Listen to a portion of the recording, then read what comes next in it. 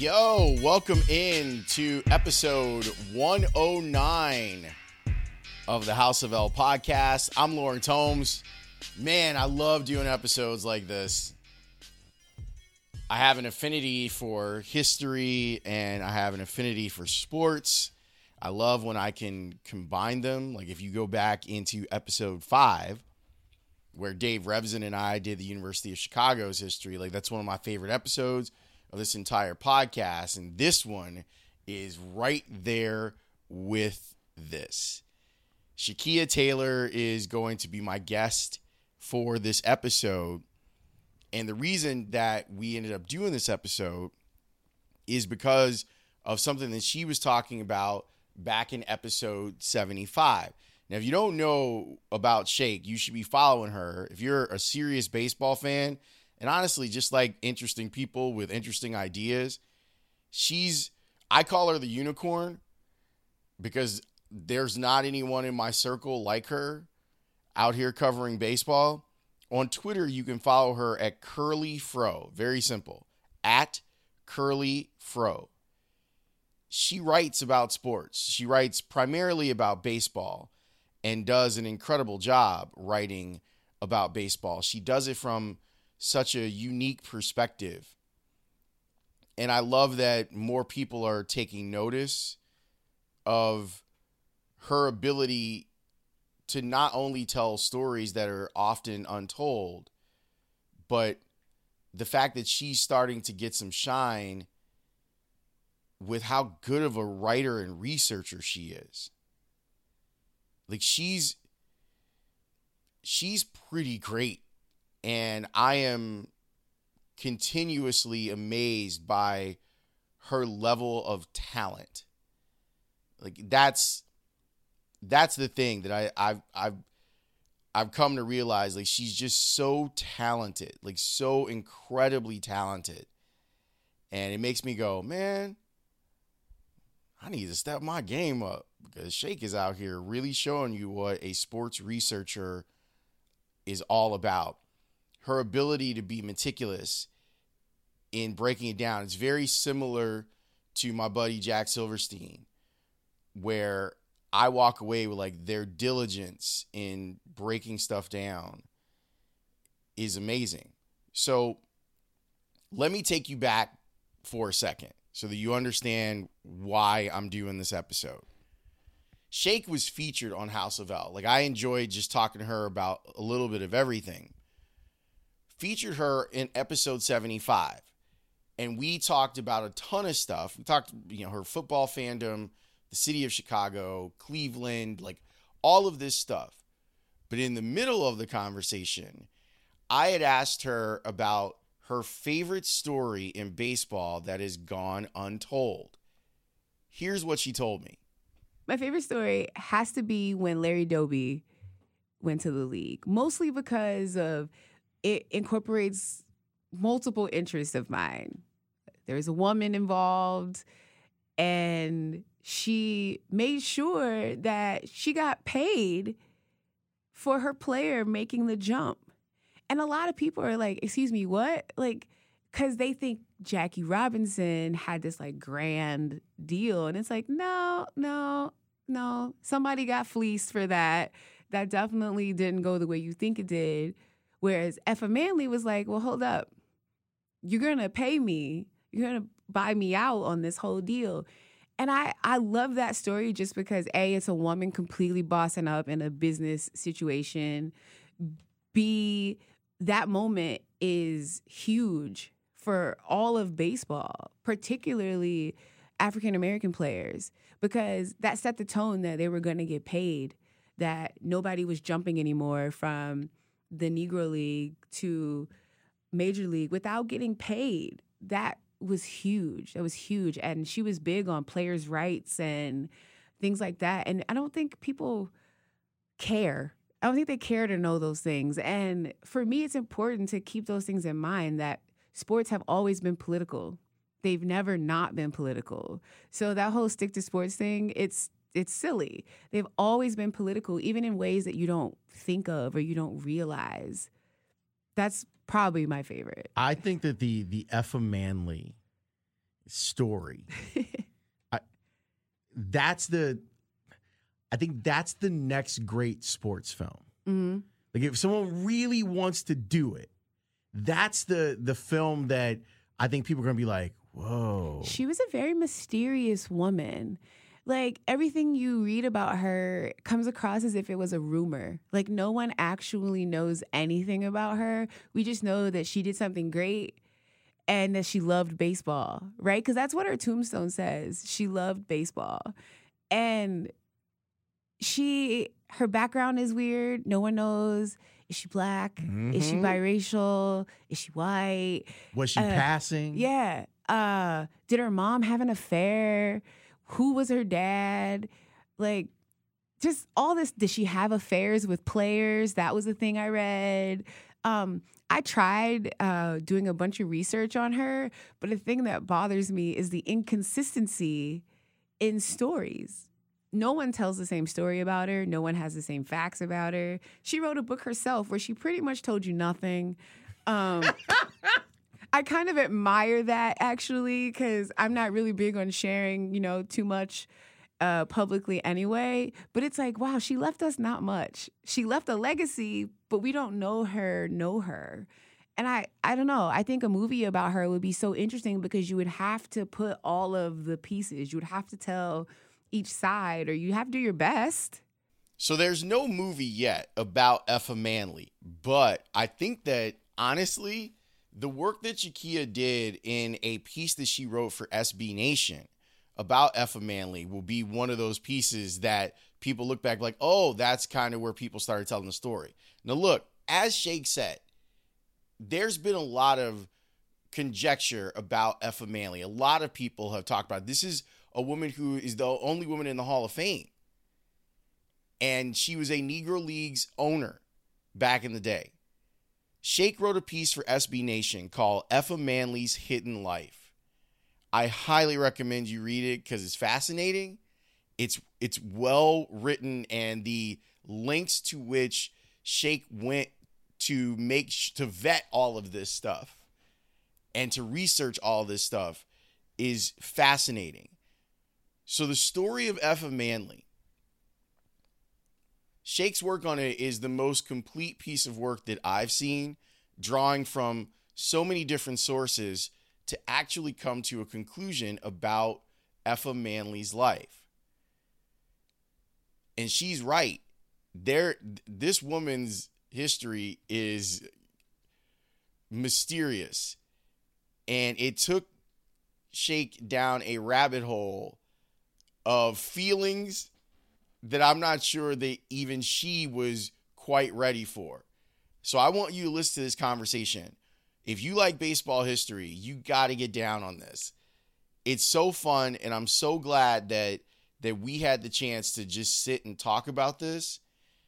It's an incredible story, and I'm glad that Shakia Taylor is the person who told it. And I'm glad that she sat down with me and we could discuss it. You're as big of a baseball fan as anyone that I know.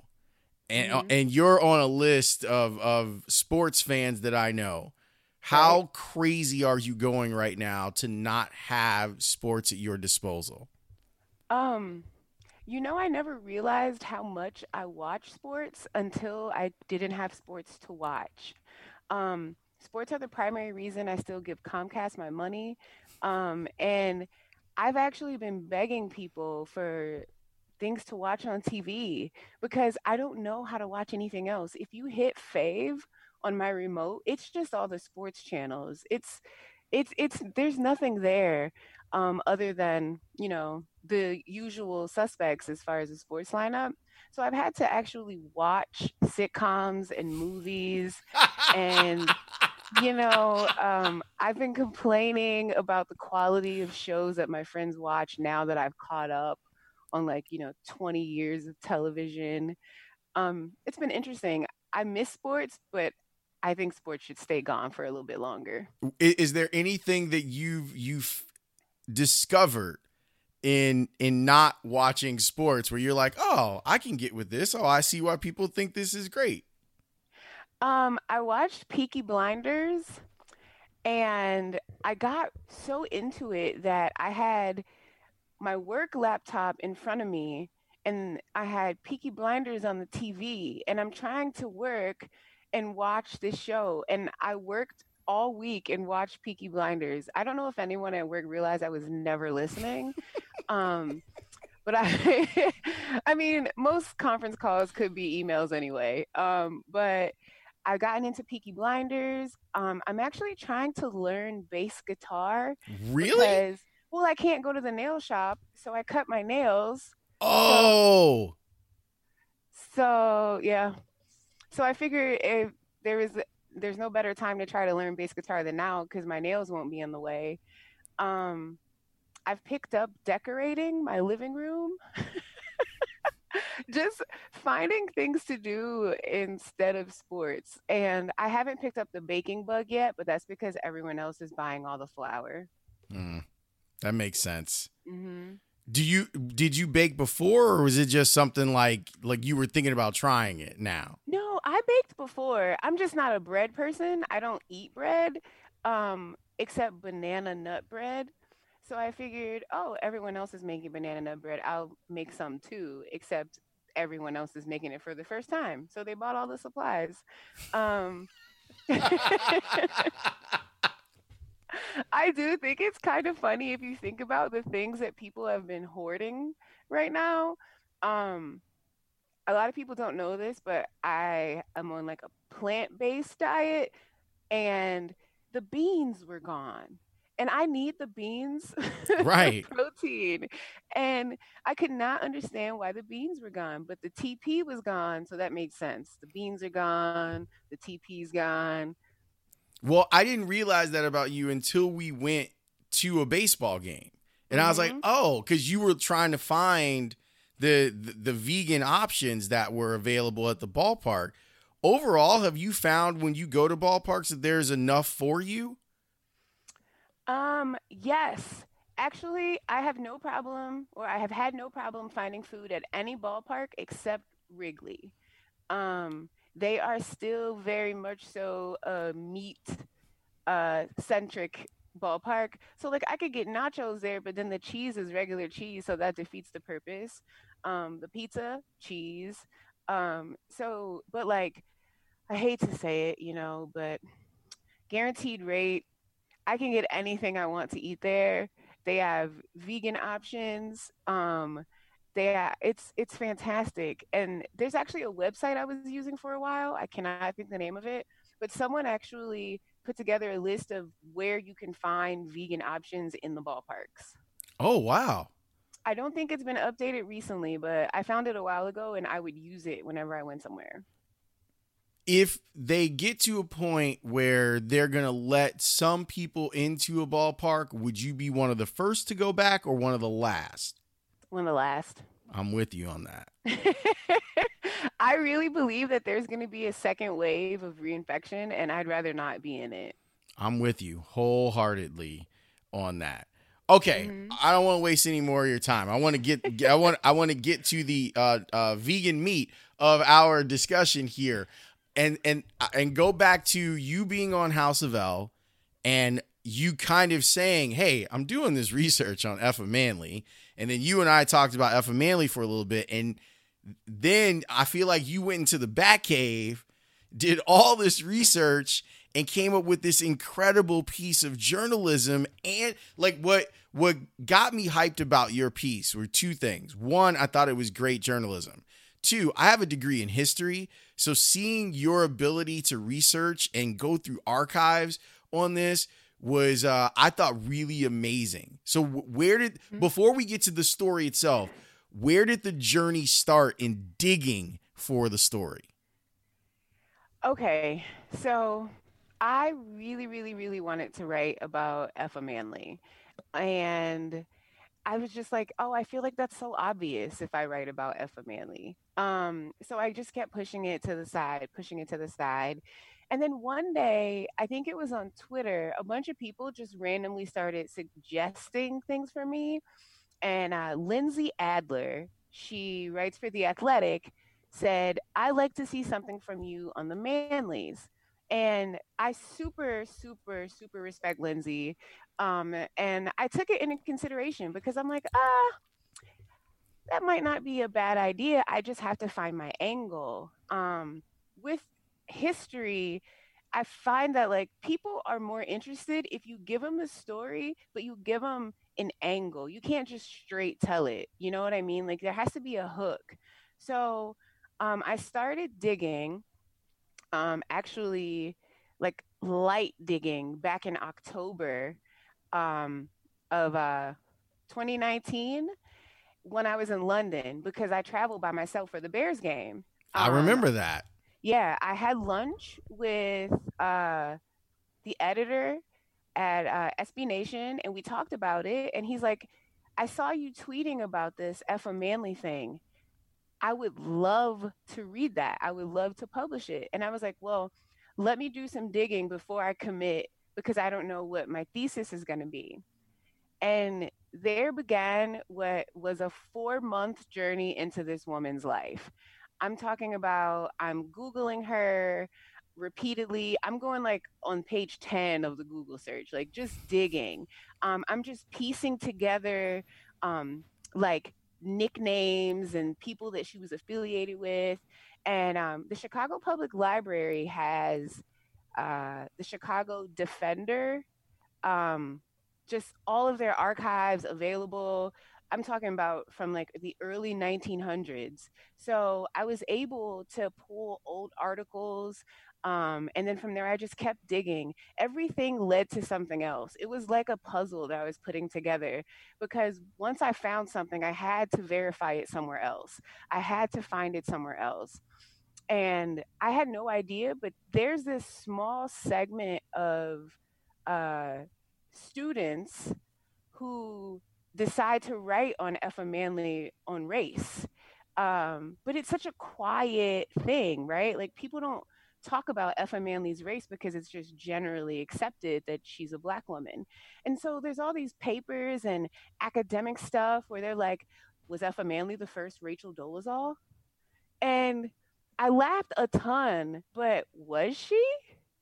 It's something to think about. Like, I talk about this a little bit in my piece, but I just kept digging into the idea that the possibility of a woman who was born racially white had decided that no, I'm going to be socially Black most of the time. So it was so interesting. I experienced so many emotions while writing it and researching it. Um, I can't tell you the number of sources I had. There were so many footnotes on the bottom of my draft. I imagine Graham was annoyed with me because, you know, when you line at it, you got to go through every source of mine and make sure that I'm not plagiarizing and I'm getting it right. It was a lot.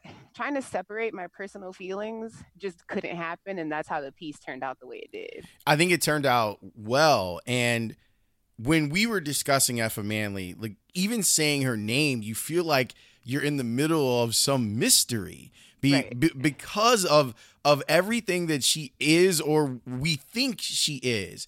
I also think that there's an issue of claiming, like where I would think the difference between her and Rachel Dolezal is that the Black community has uniformly shunned Rachel Dolezal. Right. But right now, I feel like even if you presented them with the evidence that Effa Manley happened to be white, I feel like old Black people would be like, nah, no, she's not. She one of us. She's invited to the cookout or whatever dumb thing else we want to say about it. So what was the most shocking thing? Like, what was the thing that you found that you were like, you know what? I can't do this as just like a straight story. Like my emotional tie-in has to be a part of what I write. It was, I would say when I got to the part where her I found out that basically her niece said that she lived her life as a white woman before she died.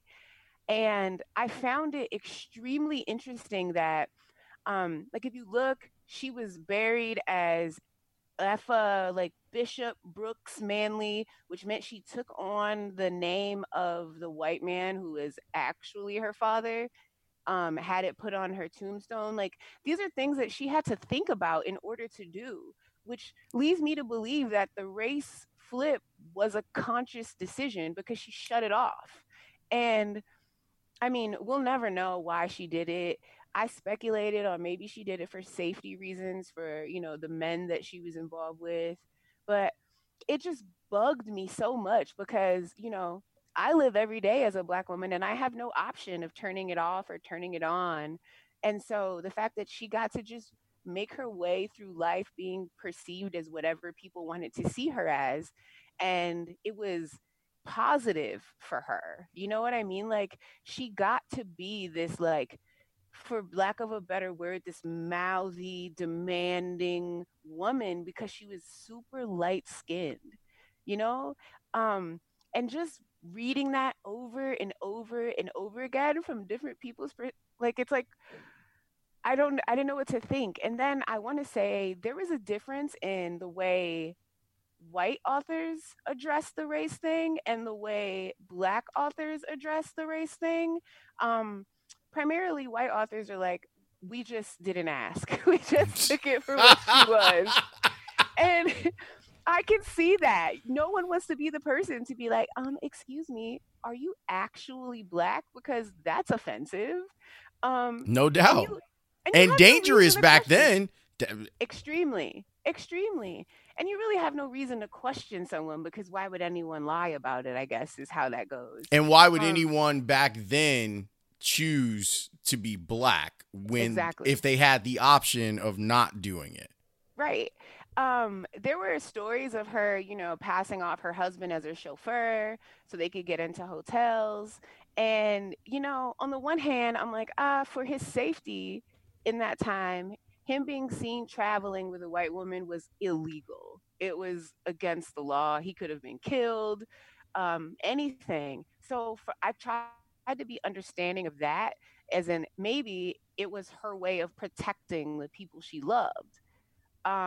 But then again, when she flipped on me later, and I was like, why did you do that? Like, I mean, maybe she felt a little bit of shame. Maybe she felt like, you know what, it's time for me to just be whoever I am at this point. Um, I just found it so interesting. She's such a mystery. I spent months researching her, and I still don't feel like I know anything about her. That's what's trippy. When I finished your piece, I was like, okay, I feel like I'm armed with a lot of information now that maybe I didn't have before because you had done the research.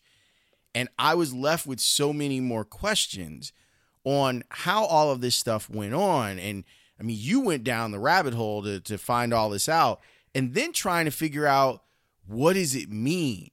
What does it mean if the woman who is responsible for the growth of the Negro Leagues, like, what does it mean if that woman is white? What does it mean that she's in the Hall of Fame and she was kind of a scion for women and Black women in baseball? So what does it mean if after all of that she turns out to be white? I don't know the answer to it. That's why I love the piece, because I sat there, you had sent it to me, and I think I was getting ready to go on the air. And so I was like, okay, I'm going to read this when I got some time. So later on that night, I sat there for probably 10, 15 minutes just absorbing it, like just trying to take it all in. And I completely understand where you're coming from, that at the end of this whole thing, what are we left with? We're left with more questions. Right. And it's kind of funny to think that it's potentially by design that she was playing a game with the whole world, because that would make her incredibly smart. Like, just super cunning. Like, I'm going to just game the world. Like, it's kind of amazing. But I don't know. Like I said, I walked away with more questions and answers. I found so many facets of her life to be super interesting, but you can't find anything. She didn't leave much.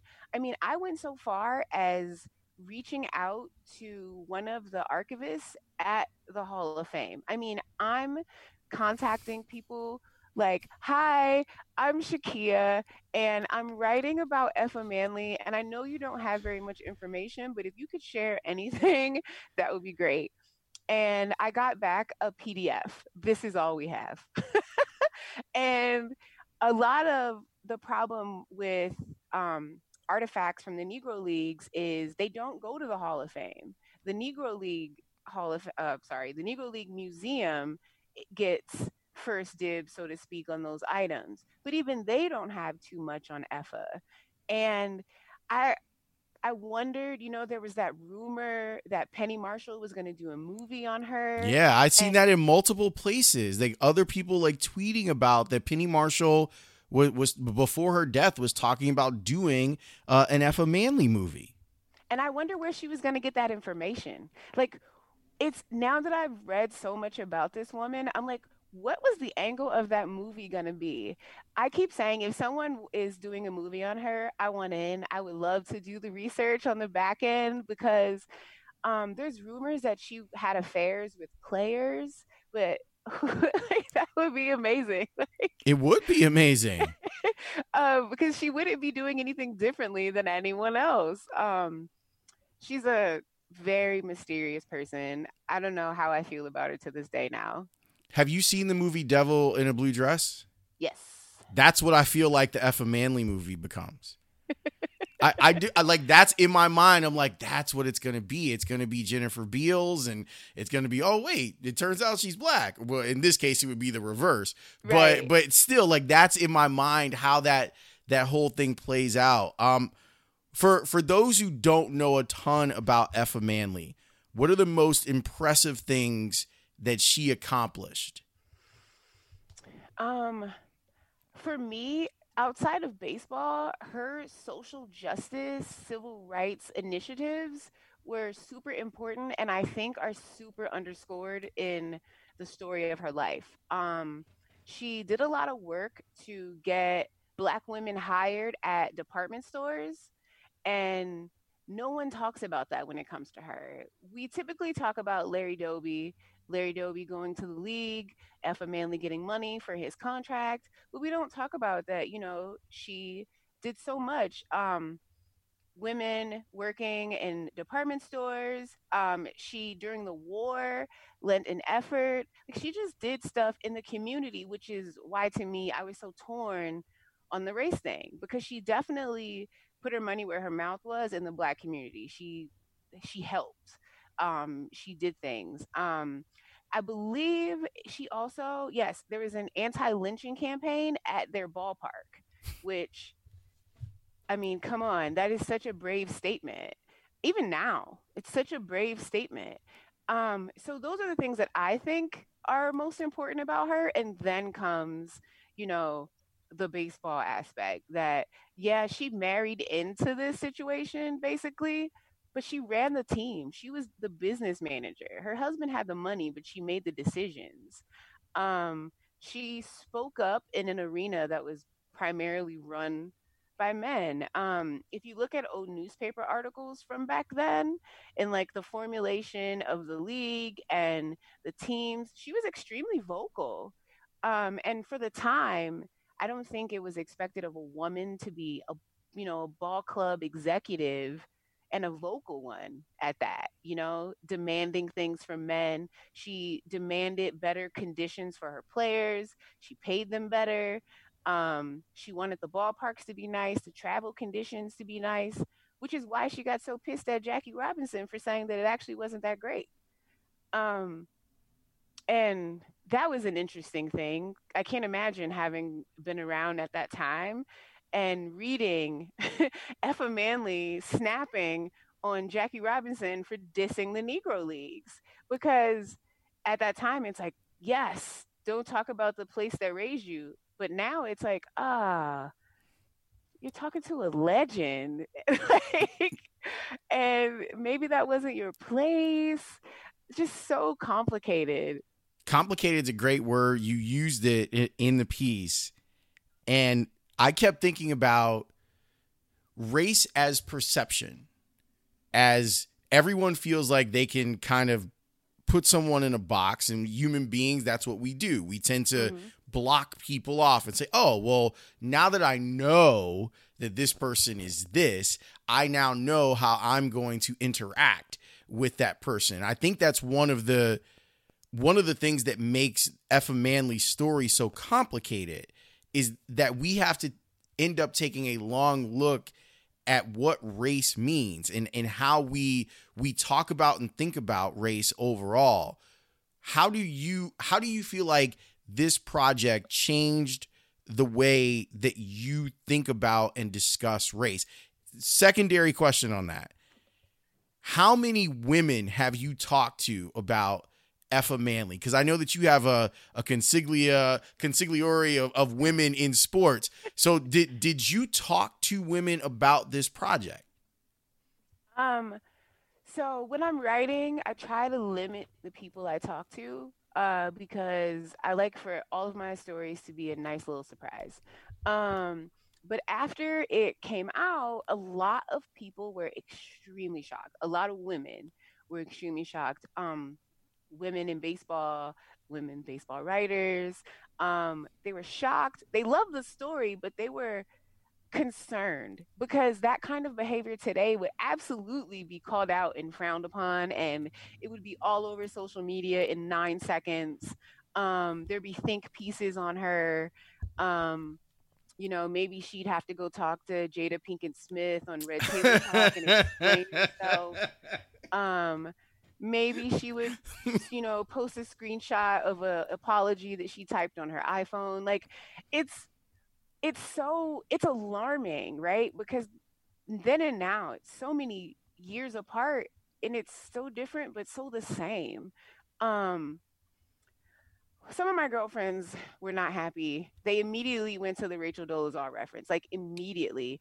And admittedly, I tried to avoid making that connection, even though I knew that everyone was going to do it. You knew it was coming.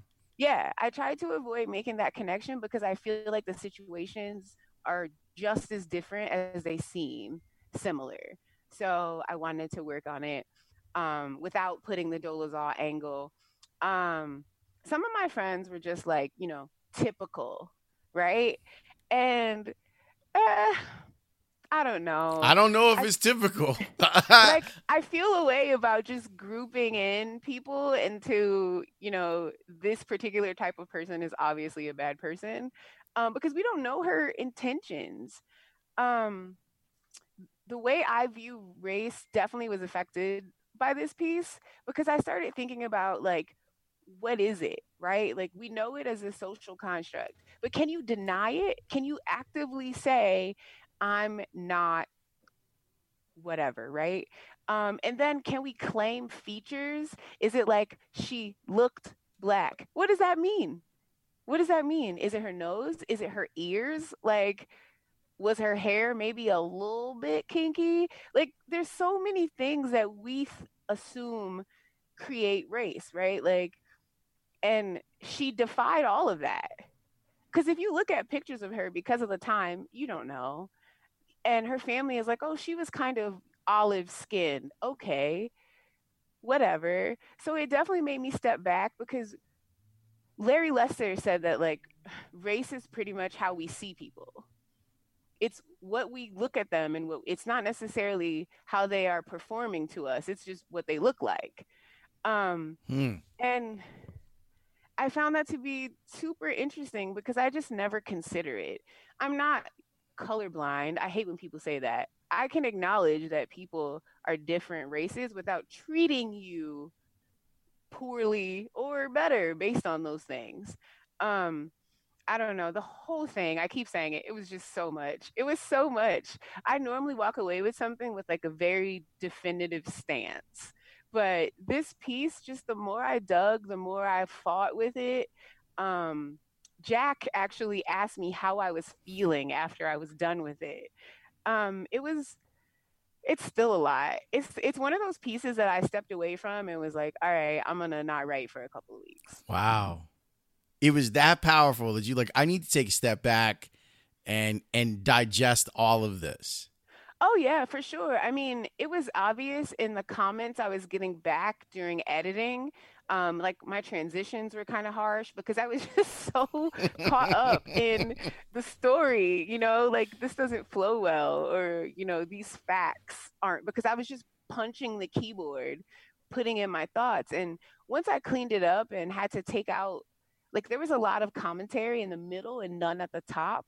And so that became the hard part, to be asked, okay, you put your commentary in there, so now you need to insert it throughout. So it kind of built it, it changed it. I went into the piece with one goal, and about a quarter of the way through, I got slapped in the face, and Effa Manley's ghost was like, absolutely not. You're going to do this way.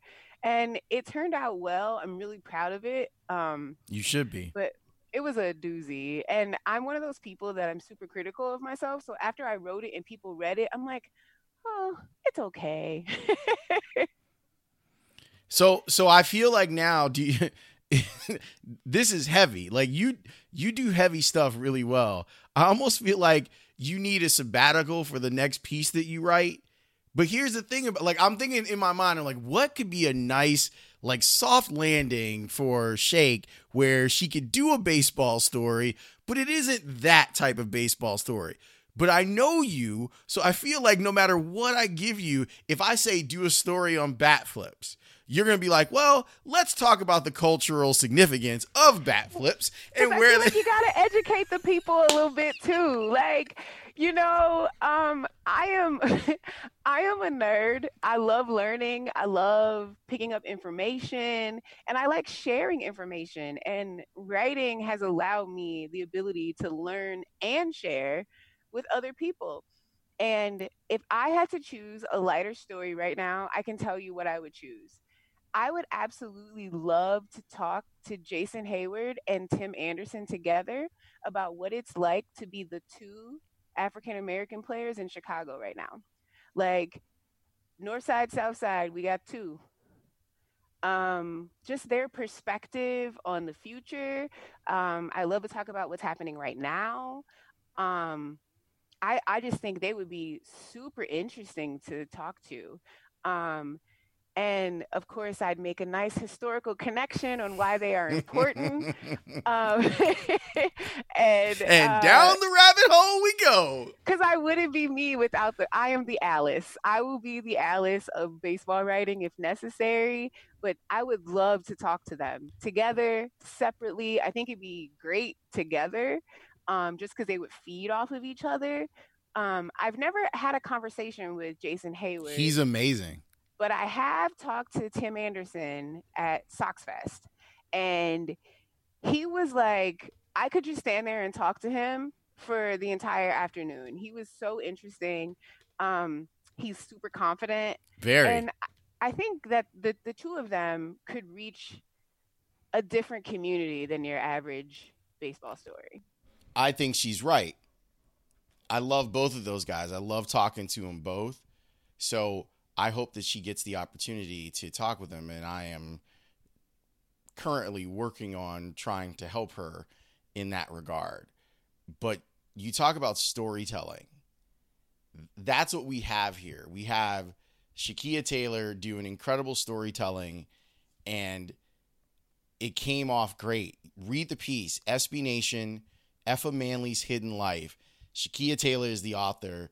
I'm very lucky that she considers me a friend and a colleague, and I'm really happy that I got a chance to talk with her about this because it's one of my favorite stories in baseball too. She was the perfect person to write it. So that's it, at least for now, until Shake gets the opportunity to sit down with Tim Anderson and Jason Heyward. Thanks so much for checking it out. I love when I get to do some of this baseball history stuff, and this platform is a great platform to do it. Thanks to Shake for hitting me up. I'm going to you can watch the conversation. I'm going to throw it up on my YouTube page. House of L Podcast has a YouTube page. Go check it out. But thank you so much for this episode. And if you're not following Shakia Taylor, at Curly Froze, where you can find her on Twitter. She's got all the baseball stories. Talk to you next week. Peace.